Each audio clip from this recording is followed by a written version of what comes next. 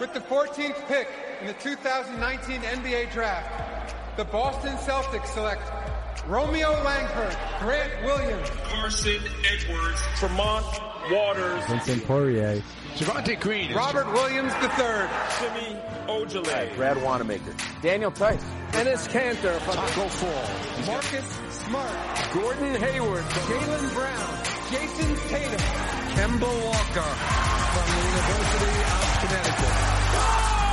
You don't like NBA basketball!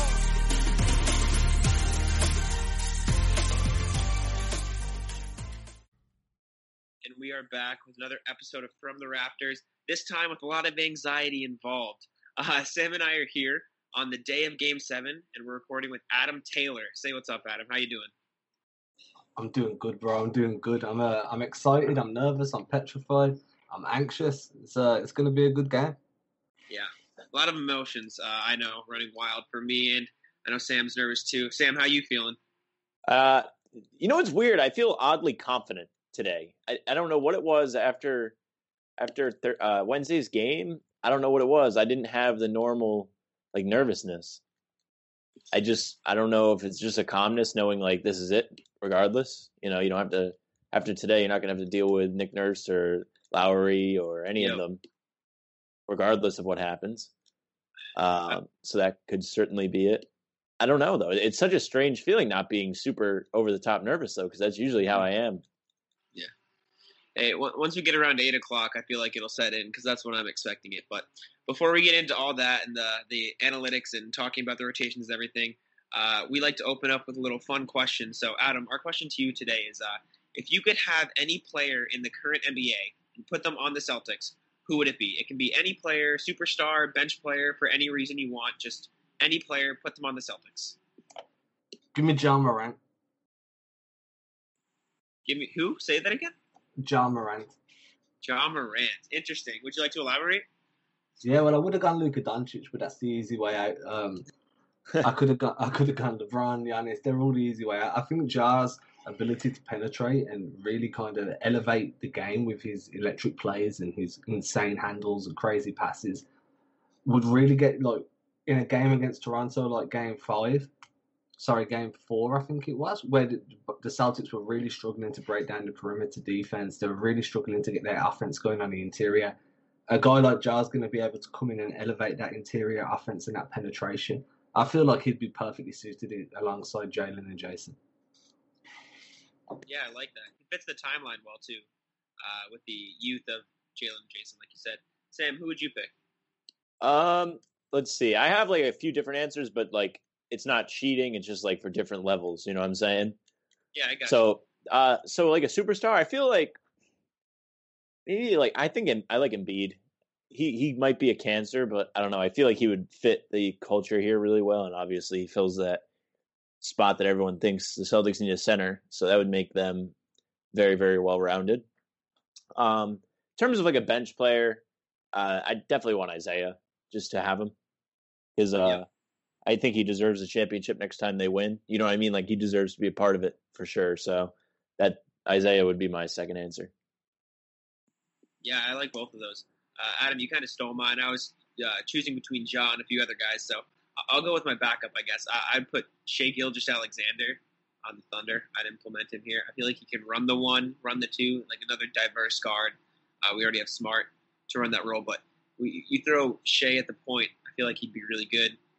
Play some solid defense, create his own buckets if he needs to, but he also has the ability to just stand in the corner and hit a shot. So I like him, adding another depth guy just with that youth. So, but like you said, Sam, if I had to choose someone for the bench, I really like Austin Rivers. I watched a few Rockets games this year, notably in the first round, and I just like the way he plays, and he's going to be a free agent, so it's sort of realistic that the Celtics could go out and bring him back, I guess, if you want to say it like that. So, he was here for a few days. A little bit. A few days. But yeah, no, I like Austin, but Shai Gilgeous-Alexander would be my top guy if I had to choose. But all that fantasy aside, the realism of the situation is that the Celtics play Game 7 against the Raptors tonight, and as we've been saying, we're all very nervous. The one thing I wanted to get out of the way at the beginning, Adam, I wanted to bring this up to you. the NBA last 2-minute report, Kemba got fouled. And that's just the whole thing going on in the Twitter world. Everyone's all upset. What are your thoughts on the situation? Like, just overall?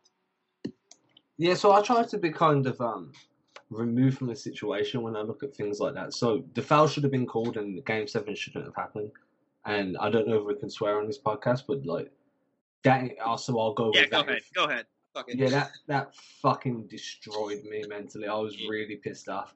But then you look back and you're like, regardless of whether that foul call was made or not, if the Celtics aim to be champions, then they need to be able to win in spite of calls going against them and in spite of any form of negativity that can happen during the game, whether that be an injury or a tech at a very unfortunate moment in time. So they still should have closed that game out, and they've been struggling to finish tight games all through this series. So while that that non-foul call sucks ass, it was definitely not a reason to kind of say, well, the Celtics should have won here at this point, because they should have gone on to close it out in overtime, in my opinion. I agree with Adam. I'm really big on as much as I will complain about it, because like Adam said, the call was, the no call was bad, but like, if you want to be the best, you need to win regardless. And I tweeted it, like, I think it might have been the night of the game after it happened. I said, as bad as the refs might have been, the Celtics were just as bad when they needed a basket. I mean, they couldn't buy a basket down the stretch in overtime. In regulation, it was 98-98 in regulation for like the last 2 minutes. That's the way it ended. They had plenty of time to get a basket and go ahead, and they didn't do it. And I felt like going to Kemba might have been a little bit questionable, even though I respect Kemba's clutch ability very much. It's just weird to me because he was struggling, and you had Jason Tatum, who really brought it in the second half, and Brown had a good game. So did Marcus. I don't know. I just feel like there were better options than Kemba at that point in time.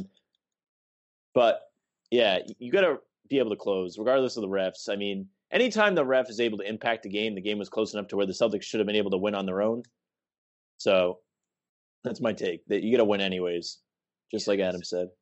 You brought that up a lot to me after the game, Sam, when we were talking. You were like, the Celtics need to close out, and I agree. It's the little Powell travel, too, that was just like icing on the cake. Like, both missed calls in the 2-minute report were against the Celtics, so obviously it was like a dagger to the heart that the refs – everyone complains about the refs in general, but to see that the refs actually messed up was just even more pain after the loss in double overtime. But like you said, it's in the end, it's Boston's fault for not being able to close out.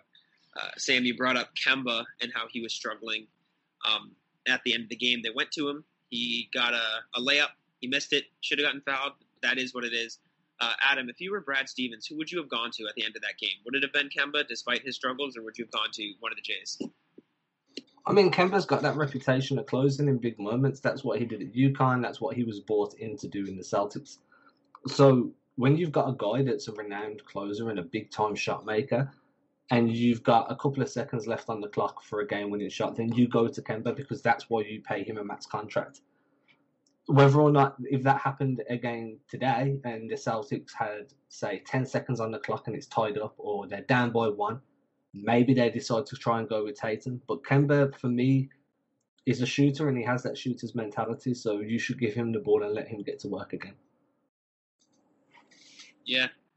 Cardiac Kemba, I mean, that is what they call him. Sam, what do you think about that whole situation? I mean, I understood why they went to Kemba, and I agree with Adam. He has the clutch gene. He's always been clutch. That's why they brought him in. So I usually do feel confident with him with the ball in his hands. And in fairness to him, he got a good look, and he did get fouled according to the report. So there's no knock on Kemba for what he did. It's just unfortunate the way it happened.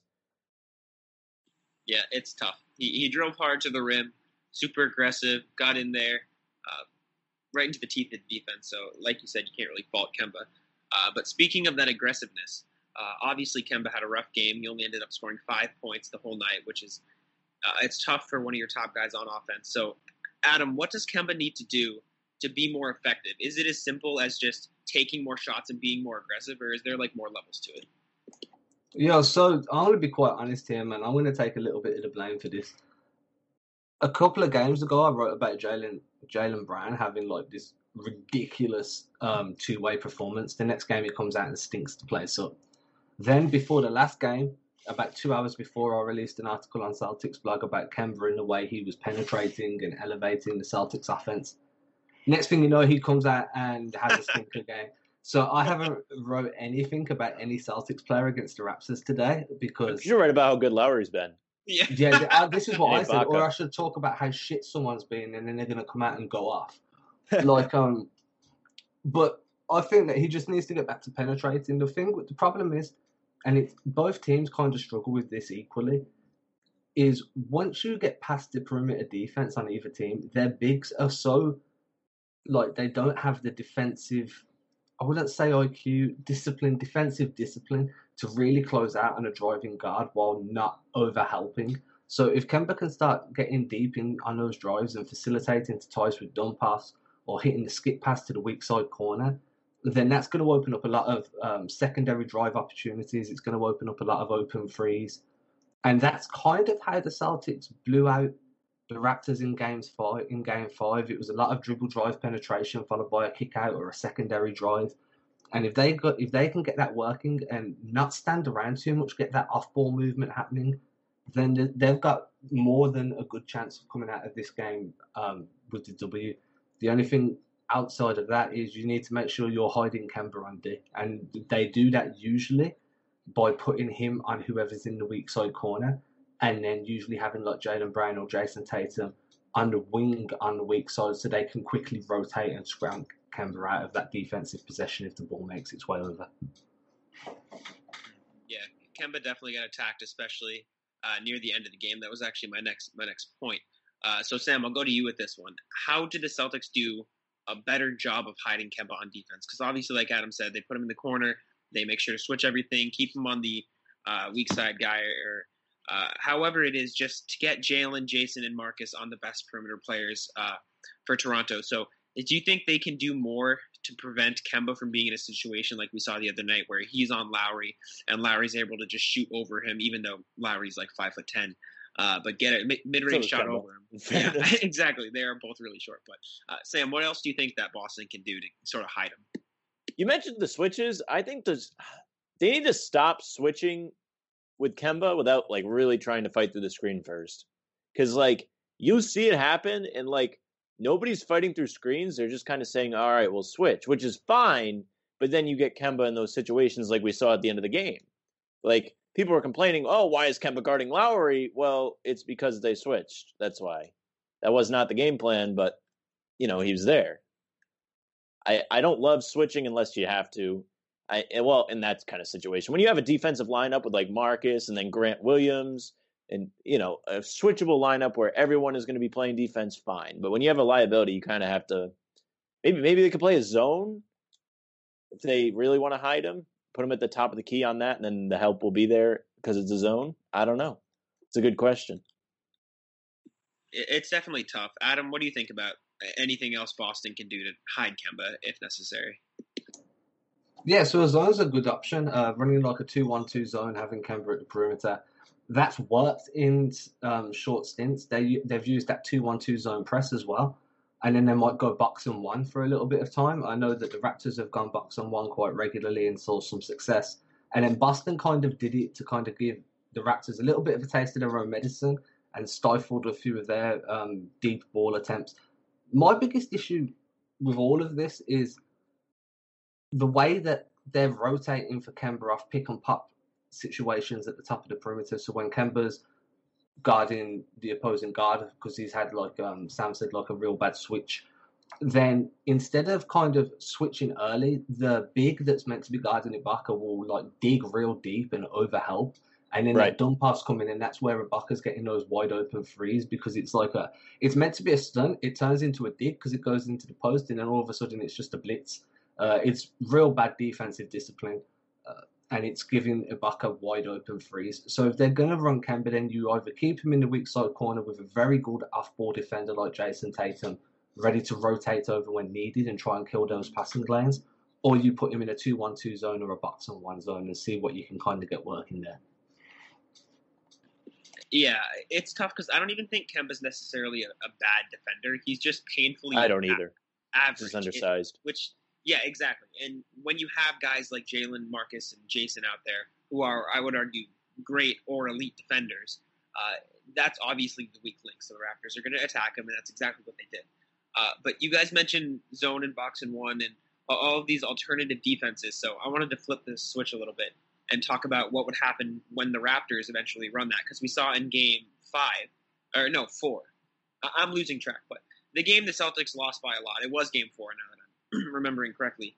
Raptors ended up running a lot of zone, and the Celtics couldn't beat it because they couldn't make their shots. If the Celtics start off the game cold, God forbid, what do they have to do in order to get out of that mentality where they're trying to hit home run threes and just beat the zone defense by doing anything they can, and then they end up in a panic, and then obviously a result like game 4 happens? What do you think they have to do, Adam, to avoid that situation if they start off cold? The Celtics have been winning the interior battle over the last couple of games.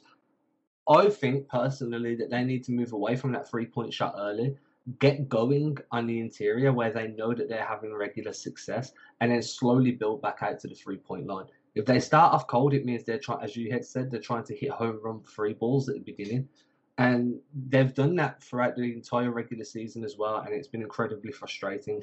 They've got the personnel, they've got the length, they've got the size and the switchability to really hurt teams off the drive, especially in that mid-range and then like across the low help line and then down at the rim as well.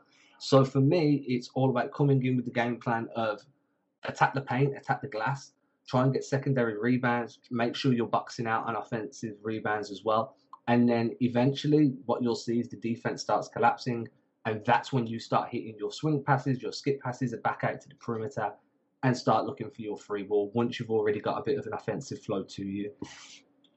I would rather them do that from the beginning, to be quite honest. I wouldn't like that to be their secondary option. That should be their primary option, because that's where they're having the most success.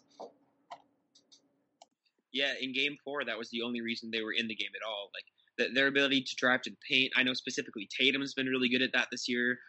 Brown was really good at that in the regular season, but ever since the playoffs started, he's just chucking up threes. And while for the most part they go in at a good clip, it's in games like game 4 when he's struggling that we really miss that aggressive Jalen that we saw in the regular season. Sam, what do you think about the Celtics game plan against the zone, or just in general if they start off cold? So I really feel like the best thing they can do is control what they can control. You can't – sometimes the shots don't fall, right? And Adam made a great point saying to go inside, but I feel like it all starts on the defensive end too, because you can control the defense you play regardless of whether the shots are going in. That's where you have to bring it. You know you can control defense. That's where you have to win the game. Make sure Toronto struggles too. If you're struggling, they have to struggle too. Yeah, the defense really has been the anchor of this series. The only reason that the Celtics are able to stay in games where they do go on these large cold stretches that we have seen throughout the series is because of their defense. And Marcus Smart's hustle plays, Tatum jumping the passing lanes, everything's coming together really well in that end. It's just times like in the fourth quarter of, I believe it was game 3, when the Raptors got really hot, and then all throughout game 4 when the Raptors were hot. Closing out on those three-point shooters is super important. But moving on to something else I wanted to talk about. Obviously, Nick Nurse in the corner, a little bit on the court. I thought it was lame, but the last 2-minute report... a little bit. Yeah, a little bit. The last 2-minute report said there's nothing wrong with it. Adam, thoughts on Nick Nurse being on the court, kind of looking at Jason Tatum, waiting for the pass almost? I came into this series with nothing but respect for Nick Nurse. Big respect for Nick Nurse. Me too. You and Jack both. I have completely and utterly lost respect for this guy. The way he carries himself on the court is nothing but petulant. All the way through the series, he's been arguing on the refs, working the refs. And I'm not one to blame the refs, but I'll blame somebody that's chewing somebody out every time a call goes against you.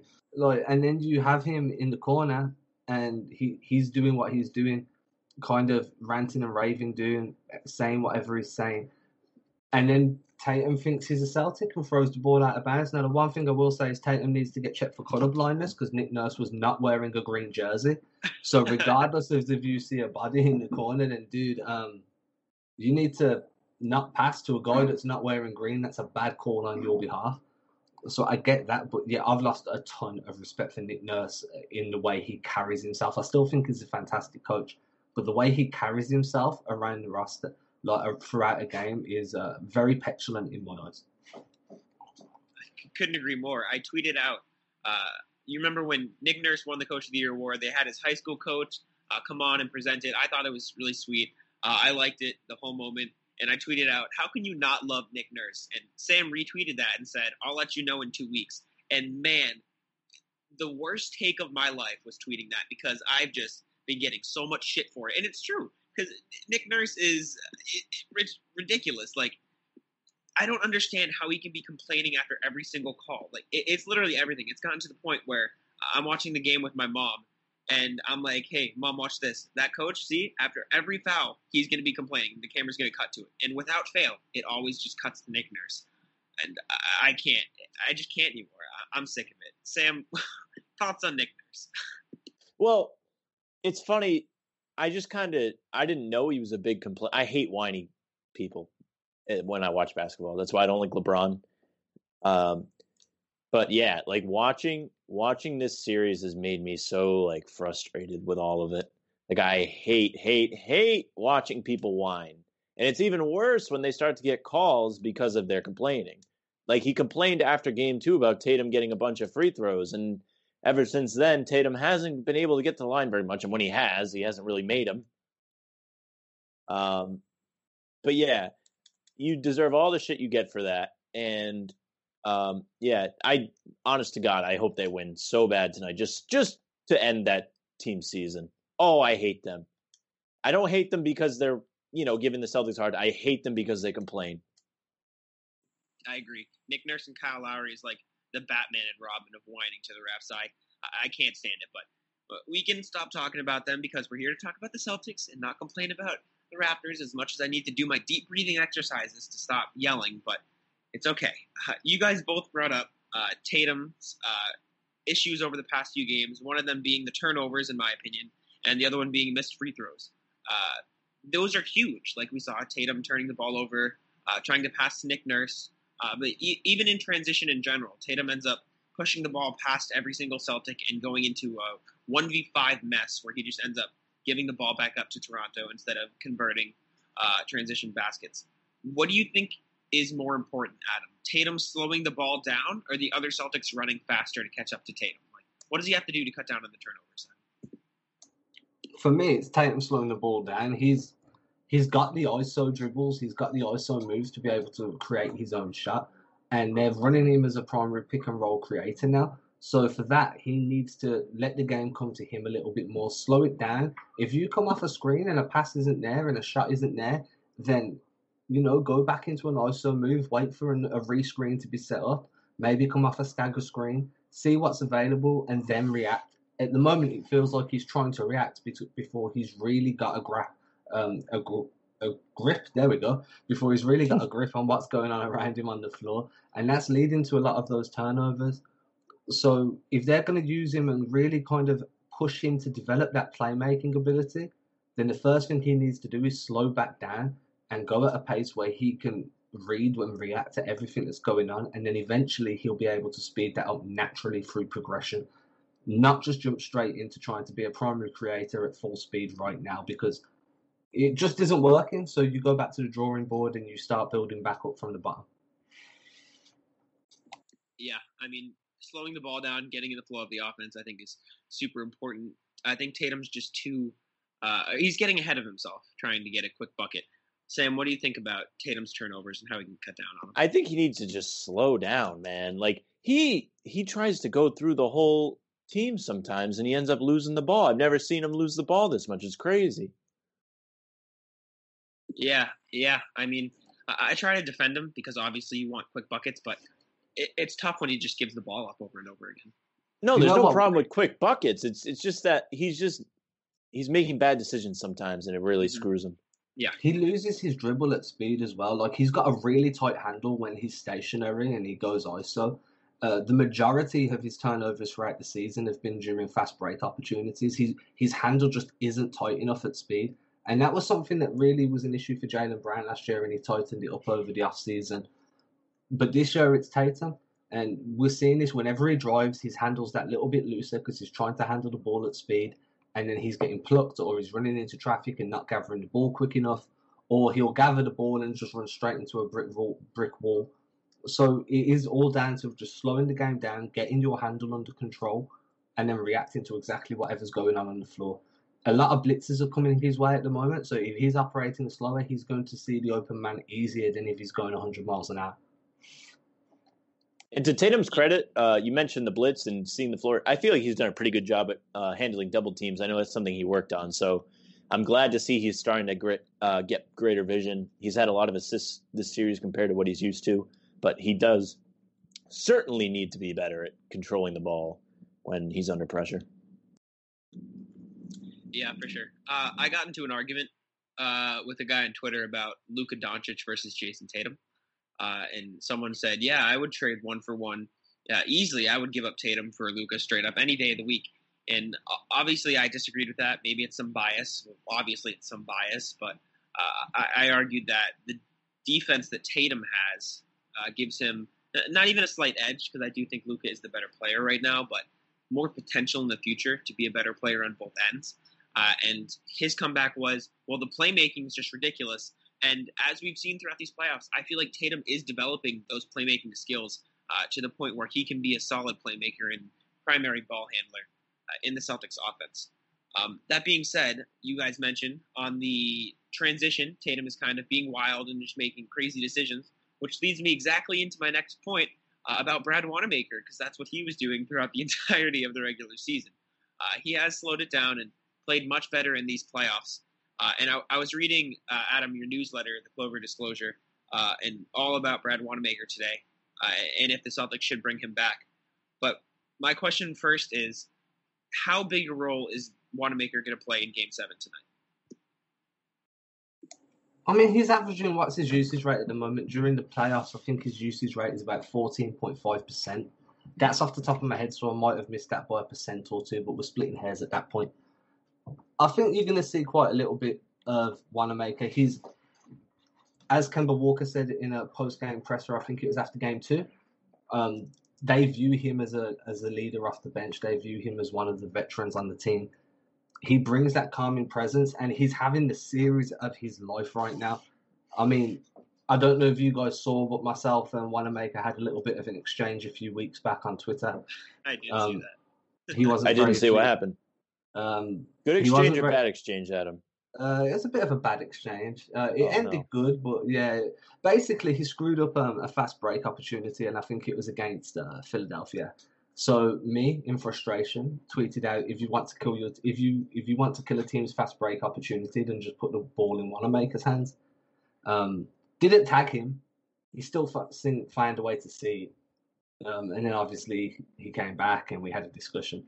But against Toronto, he's been phenomenal. He's really making the right read every time up the floor. Defensively, he's a little bit of a liability, but he's not as much of a liability as Kemba. I don't think you're going to see him put up huge numbers, but I think you'll see him log anywhere between 14 to 20 minutes in this game. Maybe I think Wanamaker's been much better this series. I completely agree. He's had a tough postseason when it comes to his passing vision, especially on the break. He doesn't like to slow down. He likes to just take it to the hole, which this series worked out better, but last series it wasn't working for him, and so that's why we noticed it more. But he's been making his shots, man. You really can't complain. I think he would be a lot better if he was the secondary ball handler off the bench. He wasn't primarily handling the ball, and it would lead to way more opportunities for other people. Like if Marcus has the ball as the guard, I think the team runs a lot better. I think Marcus got great vision. And I think a big part of that is not having Gordon Hayward, because you have to think of the whole Very true. after effect. Because if Hayward's starting, then Smart is coming off the bench. That way Smart is getting the ball. Wanamaker's in the corner shooting threes, or just on the wing, not handling it. And that team is so much better. I wish Brad Wanamaker was just a few inches taller. That way he could be an effective shooting guard. And I think he would fit that position much, much better. Either way, though, he has been really solid, especially in this Raptors series. I remember in Game 5 when the Celtics blew them out, it was the starters and Brad Wanamaker scoring essentially every single point of the game. So a huge shout out to him and his play so far. Adam, you mentioned it in your newsletter, but is he going to be on the team next year in your opinion, or should he be? Honestly, I didn't give my own opinion in the newsletter because I just don't know. I feel like there's Okay. going to be a lot. There's going to be a lot of guards available in the draft that are going to fit Jason and Jalen's timeline a lot better than obviously what a nearly 32-year-old guard who's coming into his second full season in the NBA would. They're also going to be on similar contracts to what he's on, but they're going to be tied down for a lot longer under cost-controlled deals. They just don't bring the experience and the calmness and the reliability that Wanamaker does. So I wouldn't be shocked if the Celtics extend him his qualifying offer in I would say summer, but in the off season. Whether or not another team comes in and makes an offer that the Celtics don't want to match is a different question, and that's why I'm not sure whether he'll stay. But I do feel like he's got value for the deal that he's on at the moment, and if he was to accept his qualifying offer, which I think is like 1.8 million, then for that sort of money, he brings huge upside in terms of value. Yeah, it's definitely a tough decision, like you said, with the draft coming up. Obviously, the Celtics have a bunch of picks, lots of guards in this draft, and similar contracts. So it's a big give and take, especially with the Kemba and Gordon timeline versus the Jays timeline. Sam, what are your thoughts on Wanamaker being back next season? Yes or no? I personally, it's a tough call, like Adam says, because he is old, right? But I think he does bring good experience because he's been playing professionally for so long overseas and stuff like that. I feel like we might see one more year of Wanamaker. We've talked about this before, and then maybe you see Carson Edwards or Tremont Waters step into that backup role instead of Wanamaker. Maybe they'll be ready after another year. See, the only question with Tremont is does he take a second year with a two-way contract?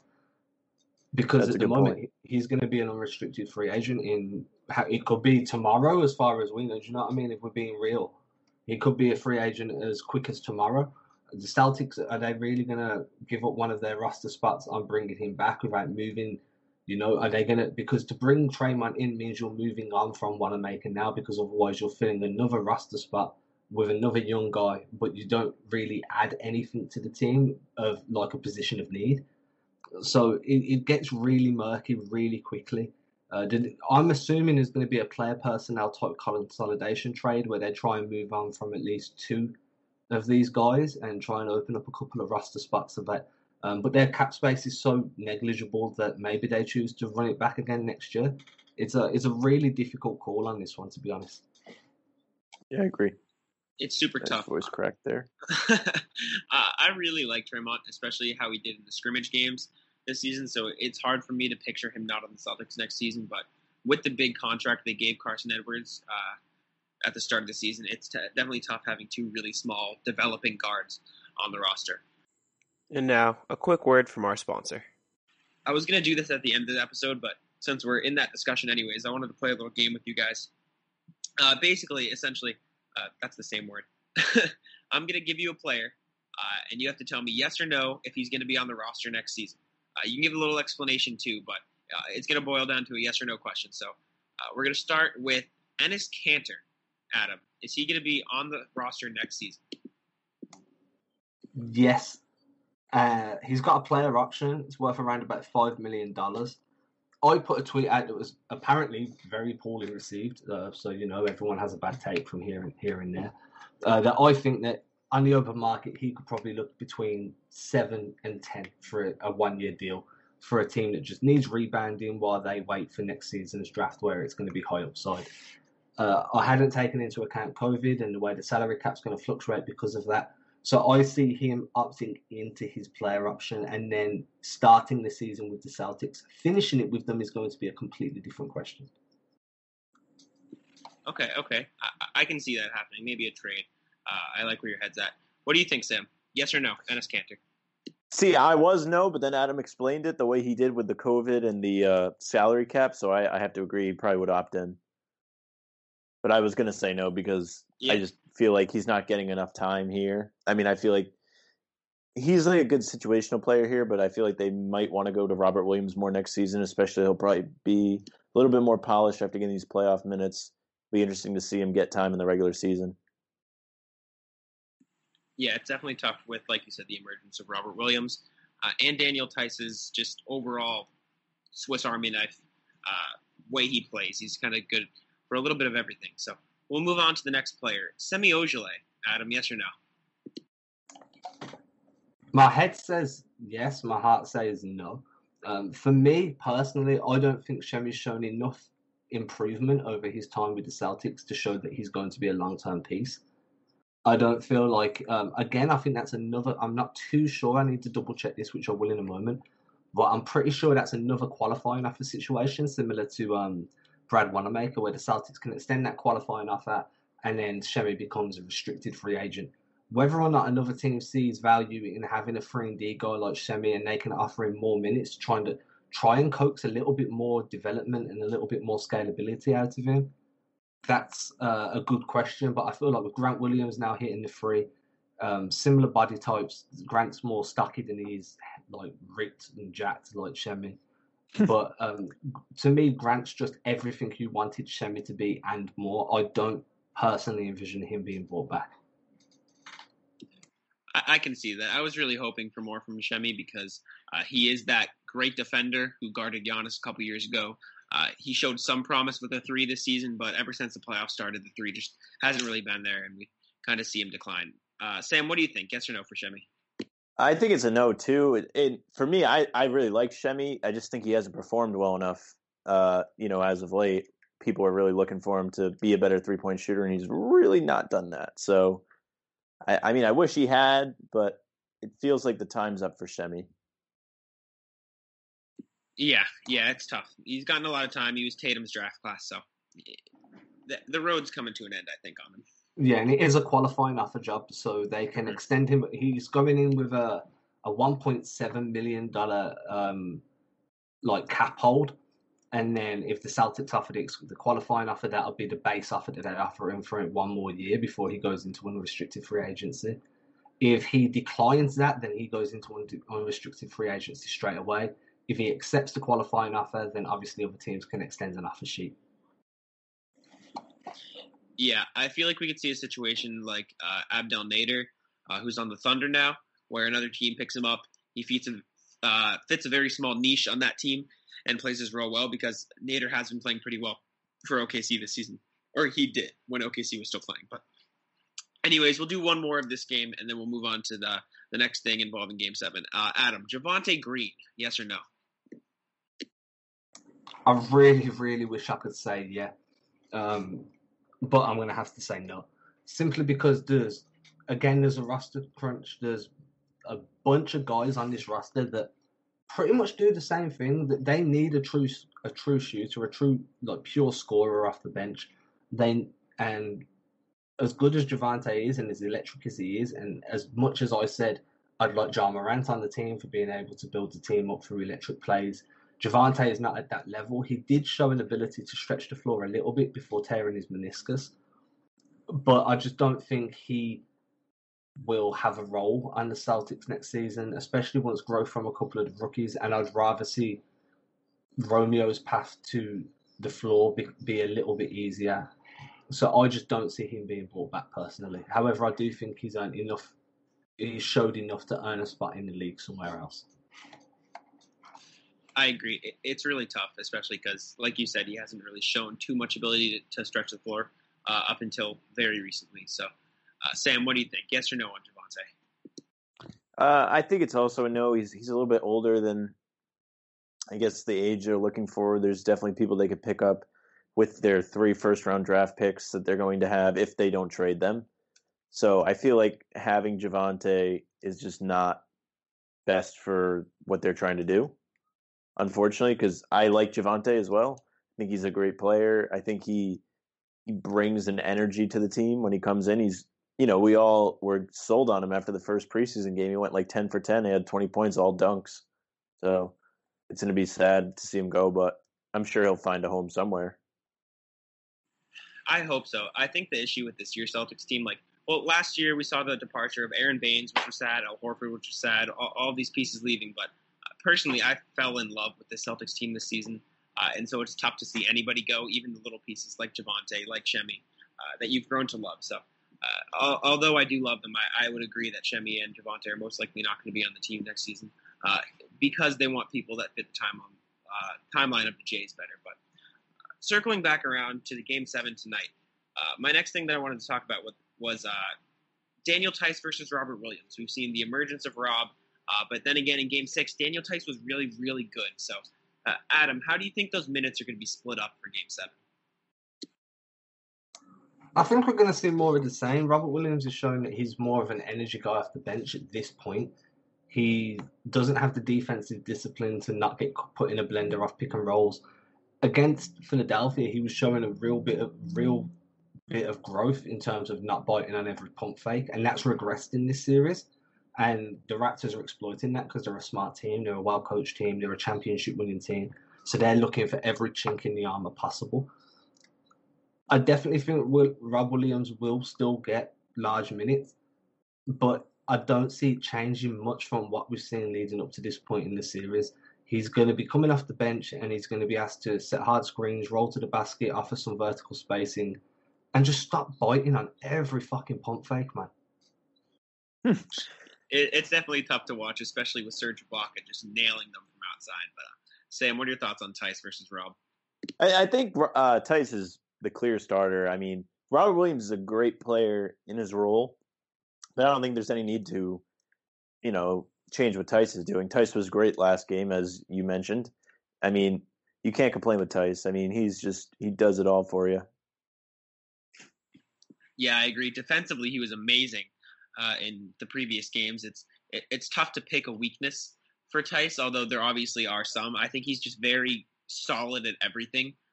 Not great at any one thing, which is, I mean, it does the job. Like Sam, I think he's a pretty good finisher. If you had to pick one thing, I think he's really good at finishing. Yeah, I mean, Sam, you always say that you can't really point to a game this season and say, yeah, we lost that game because the Celtics didn't have a center. So you can't really complain with what Tice has done. That being said, moving forward, Adam, you talked a lot about the two timelines. You got the Kemba and Hayward timeline versus the Jason and Jalen timeline. When do you sort of see the switch up at the center spot starting to happen? Like, when do you think Rob could go into that starting lineup and Tice come off the bench? Or do you see something else completely different happening when the timeline starts to shift?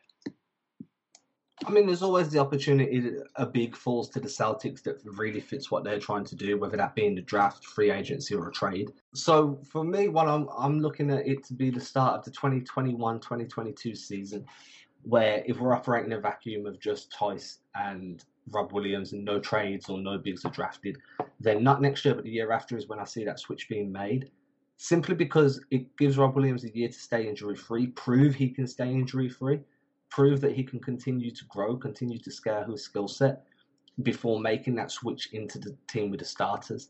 If he has another injury-riddled season next year, then I think the Celtics will start looking to move on from him because that's 3 years on the bounce that he's had injury issues throughout the regular season. So I wouldn't say right now it's a lock that he's going to become their center of the future. But if it was going to happen and we're talking timelines, then that's one more season away before that switch happens, in my opinion. Yeah, I can see that. There's a lot of holes with Rob's game, obviously, like you said, jumping at the pump fakes, not being able to close out in time, and obviously the injuries have been rough throughout the past few years. Sam, what do you think about that switch? Do you think it happens? Do you think the Celtics find another guy? When do you think it happens? Just overall thoughts on the Rob versus Tice going into the future. I feel like to get rid of Tice, you really have to find a gem to want to do that. I think Tice is... Even moving him to the bench, just not even getting rid. Yeah, I mean, it would have to take something really special. Or, I don't know how to put it, but I wouldn't really want to move on from Tice super easily. Unless they have, an absolute beast waiting for him instead of Tice. Like a James Wiseman. Exactly, maybe. That's what I was going to say. Imagine if James Wiseman fell to the Celtics. That'd be beautiful. Adam, do you think there's rumors right now. Yeah, do you think they trade up to go get him with their 3 picks? Do you think? Well, the one rumor that I've seen very regularly coming out of the Golden State camp, I don't know if you guys have seen that rumor, is 14 plus Marcus Smart to straight trade with Golden State for the second pick. Now, for the second pick. Golden State have the second pick or the first? They have the first, right? Second. Second. That's just crazy to me. Wow.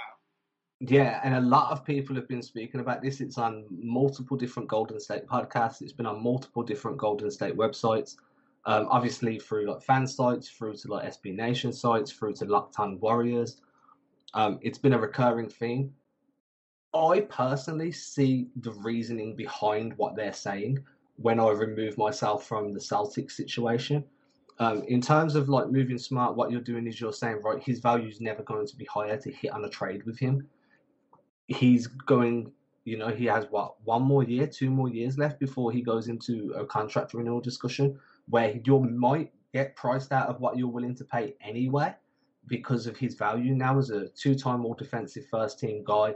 By then he'll probably be a 3 or 4-time all defensive first team. His scoring ability, the cap crunch that the Celtics are under anyway with the amount of money they have guaranteed elsewhere. If you were going to trade Smart, then maybe you do it for a James Wiseman. I understand what they're saying, but I do think that Smart plus 14 is kind of a big outlay to bring back the second pick for a guy that didn't really play any college ball all year. I mean, no one played any college ball all year, but everyone played more than James Wiseman. Yeah, exactly.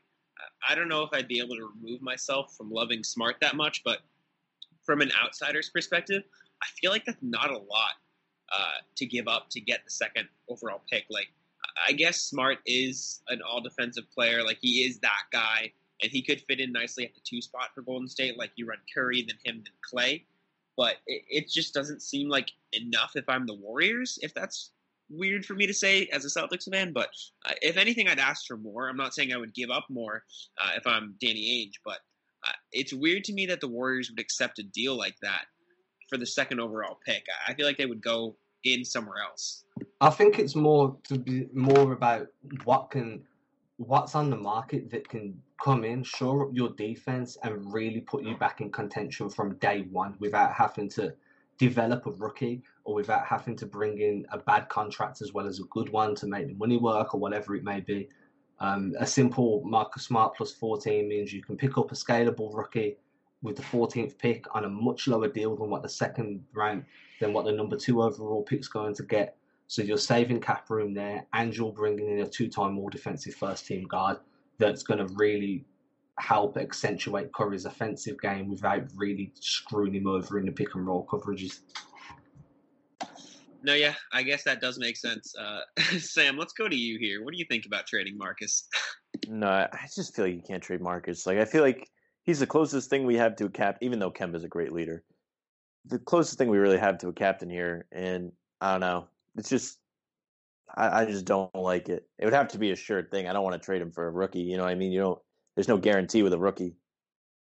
Marcus is just too special of a player, I think, to really get rid of him. Yeah, it's tough, especially with the whole Celtics nation behind him. I feel like it could be worse than the trading of Isaiah Thomas. Like, Marcus Smart's just been here through thick and thin. It's similar. Yeah, it's similar. But isn't that what makes it seem so possible, that it's such a Danny Ainge trade to make? Yeah, which is scary. That scares me because Danny Ainge is a psycho, and I love him for it. But he's a maniac, and he'll do whatever is necessary to make the Celtics better, regardless of if the fans get behind it. Because in the end, the fans are always behind Danny Ainge because all the trades he makes work out for the most part. So I suppose we'll have to see what happens on the draft night, whenever it is, whenever offseason happens. But we'll have to see moving forward. Bring it back around one final time to Game 7. What's the most important thing to remember tonight, Adam, for Game 7? For the Celtics, for the Raptors, just the most important thing for a Celtics victory to happen. What do they have to do? It comes down to smart shot creation, in my opinion. Making the extra pass. The Celtics blew the Raptors out in Game 5 because of their ball movement, in my opinion. They were continually making that extra pass. They were looking for each other to create shots for each other instead of create shots for themselves. And then the floor was opening up for them to go a little bit ISO to get their driving kicks, to get whatever they wanted on the floor. So for me, it's coming out with high intensity and really working as a team and looking for that next best shot opportunity. If they do that from the get-go, then the Raptors aren't going to be able to hang with that team through the first 2 quarters, in my opinion. I would say it's the defense because, I mean, you may come out and want to, I mean, Adam, you said intensity, so you're on the same page too. But like, if someone was to say like they need to be really great on offense in terms of shooting, you said ball movement, which is absolutely key. But defense is something you can always control, regardless if the ball is going in for you or not. You can come out, you can play hard, and you can make sure you give it your all, and that's what they need to do. Obviously, it's Game 7. It's not like a super hot take from me, but I mean, defense, they can control it, so they need to go and do it. Yeah, the defense has been a huge part, as well as the ball movement in all the games the Celtics have been able to win. I think my key thing is something Adam touched on, just taking smart shots. As much as ball movement is important, I think even more important could be just not taking dumb shots, not letting it get to the last seconds of the shot clock so you have to heave something up from the corner. Just getting the ball into a position where Jaylen Brown can get an open three, or Jason Tatum can have a nice drive to the rim, or you can lob the ball to Tice or Rob Williams. Just getting the best shots possible and not wasting any second chance opportunities, not wasting any shots in transition, just making the most of every possession you have on offense. And the defense will obviously be there, and the Celtics have been really good this series about keeping that intensity up. And hopefully the ball movement can come back too, because I think that is really crucial tonight. But I would say for me, it's just taking smart shots overall as a team. Yeah, I think there's not much else to talk about for Game 7. I'm pretty happy with where we left off. Sam, you got anything else? Do you guys feel confident? I mean, it's hard to feel confident in any situation, but I don't know. I don't know what it is, man. I just feel like the Celtics are just going to come to play. It's something I've said like all season, and Jack, you can attest to this. You know, when it really matters, this team seems to come to play, and they play up to the game or down to the game, and it's a big game tonight. I just feel like they can't not come out and play hard. And Brad Stevens had a quote yesterday. He said he slept the best he's slept in a long time. So, you know, because he was satisfied with the performance in Game 6, the effort that he got from his guys. So that's a good sign too. But I think Brad's going to make whatever improvements he needs to have made. Nick Nurse will as well. So we are going to see some kind of game tonight. And unfortunately, the Raptors are not a team to just lay down. So even if the first half's good, you got to brace yourself. I agree. Adam, final thoughts, Game 7? Yeah, I mean, the Celtics are 3-1 in the last 4 games. That's the be-all and end-all of where they are at the moment. In my opinion, they came into this game as favourites. They have more star power. They should have better closers than what the Raptors do. And for this season to not be classed as as a disappointment, then they need to see this game out. And I feel like Brad Stevens is the right coach to make those adjustments. And if Tatum, Brown, and Kemba are all fired up and all playing on their complete A game, this should be a comfortable victory. But we haven't seen all 3 of them have an A game at the same time more than once this series. Yeah, I mean, if there's any night for them to all be on their A game, it's tonight. So I know I'm a ball of anxiety right now, but Sam seems to be confident, so I guess I'll have to be confident to match that energy. So I'm just praying they can come One out. more thing I want to talk about. Yeah. They were talking about it on 98.5 this morning, the local radio station here, Adam. I'm not sure if you're familiar with them. They Toucher and Rich were talking. Oh, it was yesterday. I'm sorry. They talked to Mike Gorman. They talked to Danny Ainge as well about this. Danny didn't have as much of a concrete answer as Mike Gorman had an opinion about it, but Robin Hayward posted on Instagram when Gordon was going back to the bubble. She said, basically, next time I see you, you won't be the only boy. So does that sound like to you guys she's giving him a blessing to stay and potentially play during childbirth? I mean, look, man, Robin's usually been quite good at responding. She is something else. She's been quite good at responding to me whenever I've asked her questions or reached out for something. I reached out about that and I haven't heard back, which means mind your damn business, which is fair enough. Everyone's entitled to a bit of privacy. I wouldn't read too much into that. I wouldn't read. Yeah, I mean, at the end of the day, it was a reach. Everyone's entitled to, we're talking about the birth of a child. Yeah, I don't expect him to miss it. It's just, there's starting to be talk of it, I guess. Yeah, and it was a very cryptic way, but maybe she just worded it that way. Maybe it was just the wording and people have taken that wording at face value. I personally do not see any reason why he would miss the birth unless he feels like he owes the team something for going down with an injury. But they have to see this game out before that discussion even becomes prevalent. Very true. So I've kind of put that to the back of my mind until this game's done. Once this game's done, then obviously that's going to be a huge talking point, especially now Hayward's cleared quarantine and there's a chance he'll be in the arena and playing in street clothes today. I'd assume so. So he's definitely on the right timeline. It just sucks, dude, that Kyle Lowry had an ankle sprain and made it back for game 1 with a grade 2 tear or a grade 2 sprain. Hayward has a grade 3 sprain and he's out for like 2 damn months. It's just his bad luck, man. He's had a really high couple of years. It sucks. Very true. So unlucky. When I read the Robin Hayward, I think Instagram story it was, I took it as, okay, the next time she sees him will be at the birth of their child when the boy is there.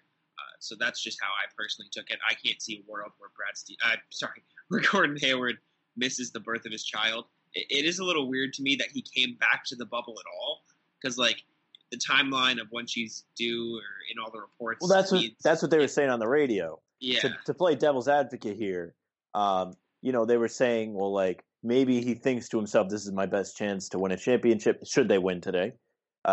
Best chance to play in the finals. They mentioned the Celtics-Lakers rivalry that could potentially be renewed in the finals here.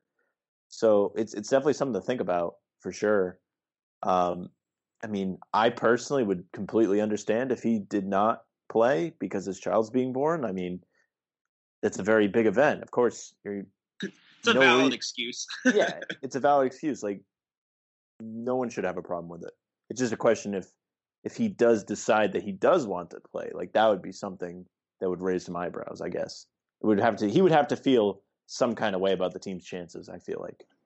I mean, you're damned if you do and damned if you don't. If you do leave for the birth of your child, there's going to be a section of supporters that drag you over the coals for it. If you don't, there'll be a completely different section of supporters that drag you over the coals for it. It's a lose-lose situation when you're at this level, this phase in such a abnormal kind of environment. Like, this is all uncharted territory for everybody. But for me, I just think that no matter what your job is, no matter what the expectations are, when a child's being born and it's yours, you're there. That's my personal opinion. But I wouldn't hate him if he chose to stay. I wouldn't hate him if he chose to stay. I just don't envision that happening. He's a very big family man. So I just can't see that being a possibility right now. Yeah, I agree. Yeah. I feel like it's the birth of your child. You have to be there. It's one of those life events, in my opinion. So I can't see a situation where he stays in the bubble instead of going back. But it's just, again, a little weird that he left it. Came back to the bubble and all. But either way, Game 7 tonight, more important before we get into any of the Hayward talk. Winning this, advancing to the conference finals to face off against the Miami Heat of all teams. But that being said, this is where we're going to leave it off here, I think. Good place to wrap it up, talking about Hayward Game 7. Any last things you want to say, Adam? Tell people what you got going on, where to follow you, all that good stuff. Yeah, man, for sure. There's a bunch. I can list it all. You find me at Celtics Blog, obviously, for written work. You can find me on the Celtics Blog podcast every Monday, Wednesday, Friday. Find me over at the Hoop Spy podcast for CLNS Media once a week. On YouTube at the Hoop Spy. Then I've got my newsletter, completely free to subscribe. Please subscribe. It makes me very happy when I see those emails come in. That's the Clover Disclosure, and there'll be an upcoming YouTube channel under the same name for that too. So I'm constantly busy, constantly churning out content. Follow me on Twitter and IG at Adam Taylor NBA, and it's all love, man. Love having you on the show. Really appreciate it. Again, we always say this. We quite literally would not be doing this podcast if it wasn't for you introducing us to each other. So always got to thank you for that. Make sure to check out Adam's everything. The Clover Disclosure, I personally love. I read that whenever it comes out. That's my personal favorite, but all of his work is great. You can follow me at Bannertown Jack, at Bannertown USA is our website, me and Sam. And that _ from the Rafters is the podcast. That's all on Twitter. You can find us under some of the same handles at Instagram, YouTube, everywhere you go. So that being said, Sam, wrap us up here. All right. You can follow me at Bannertown Sam. I've recently put away the mantle of being a lazy bum, and I've started to write again. I have 2 articles that have been out this week, I believe. Most recent one came out this morning. Keys to Game 7. I'm sure you care exactly what I think they should do if you didn't hear it on the podcast today. So that's our show for today. Bye.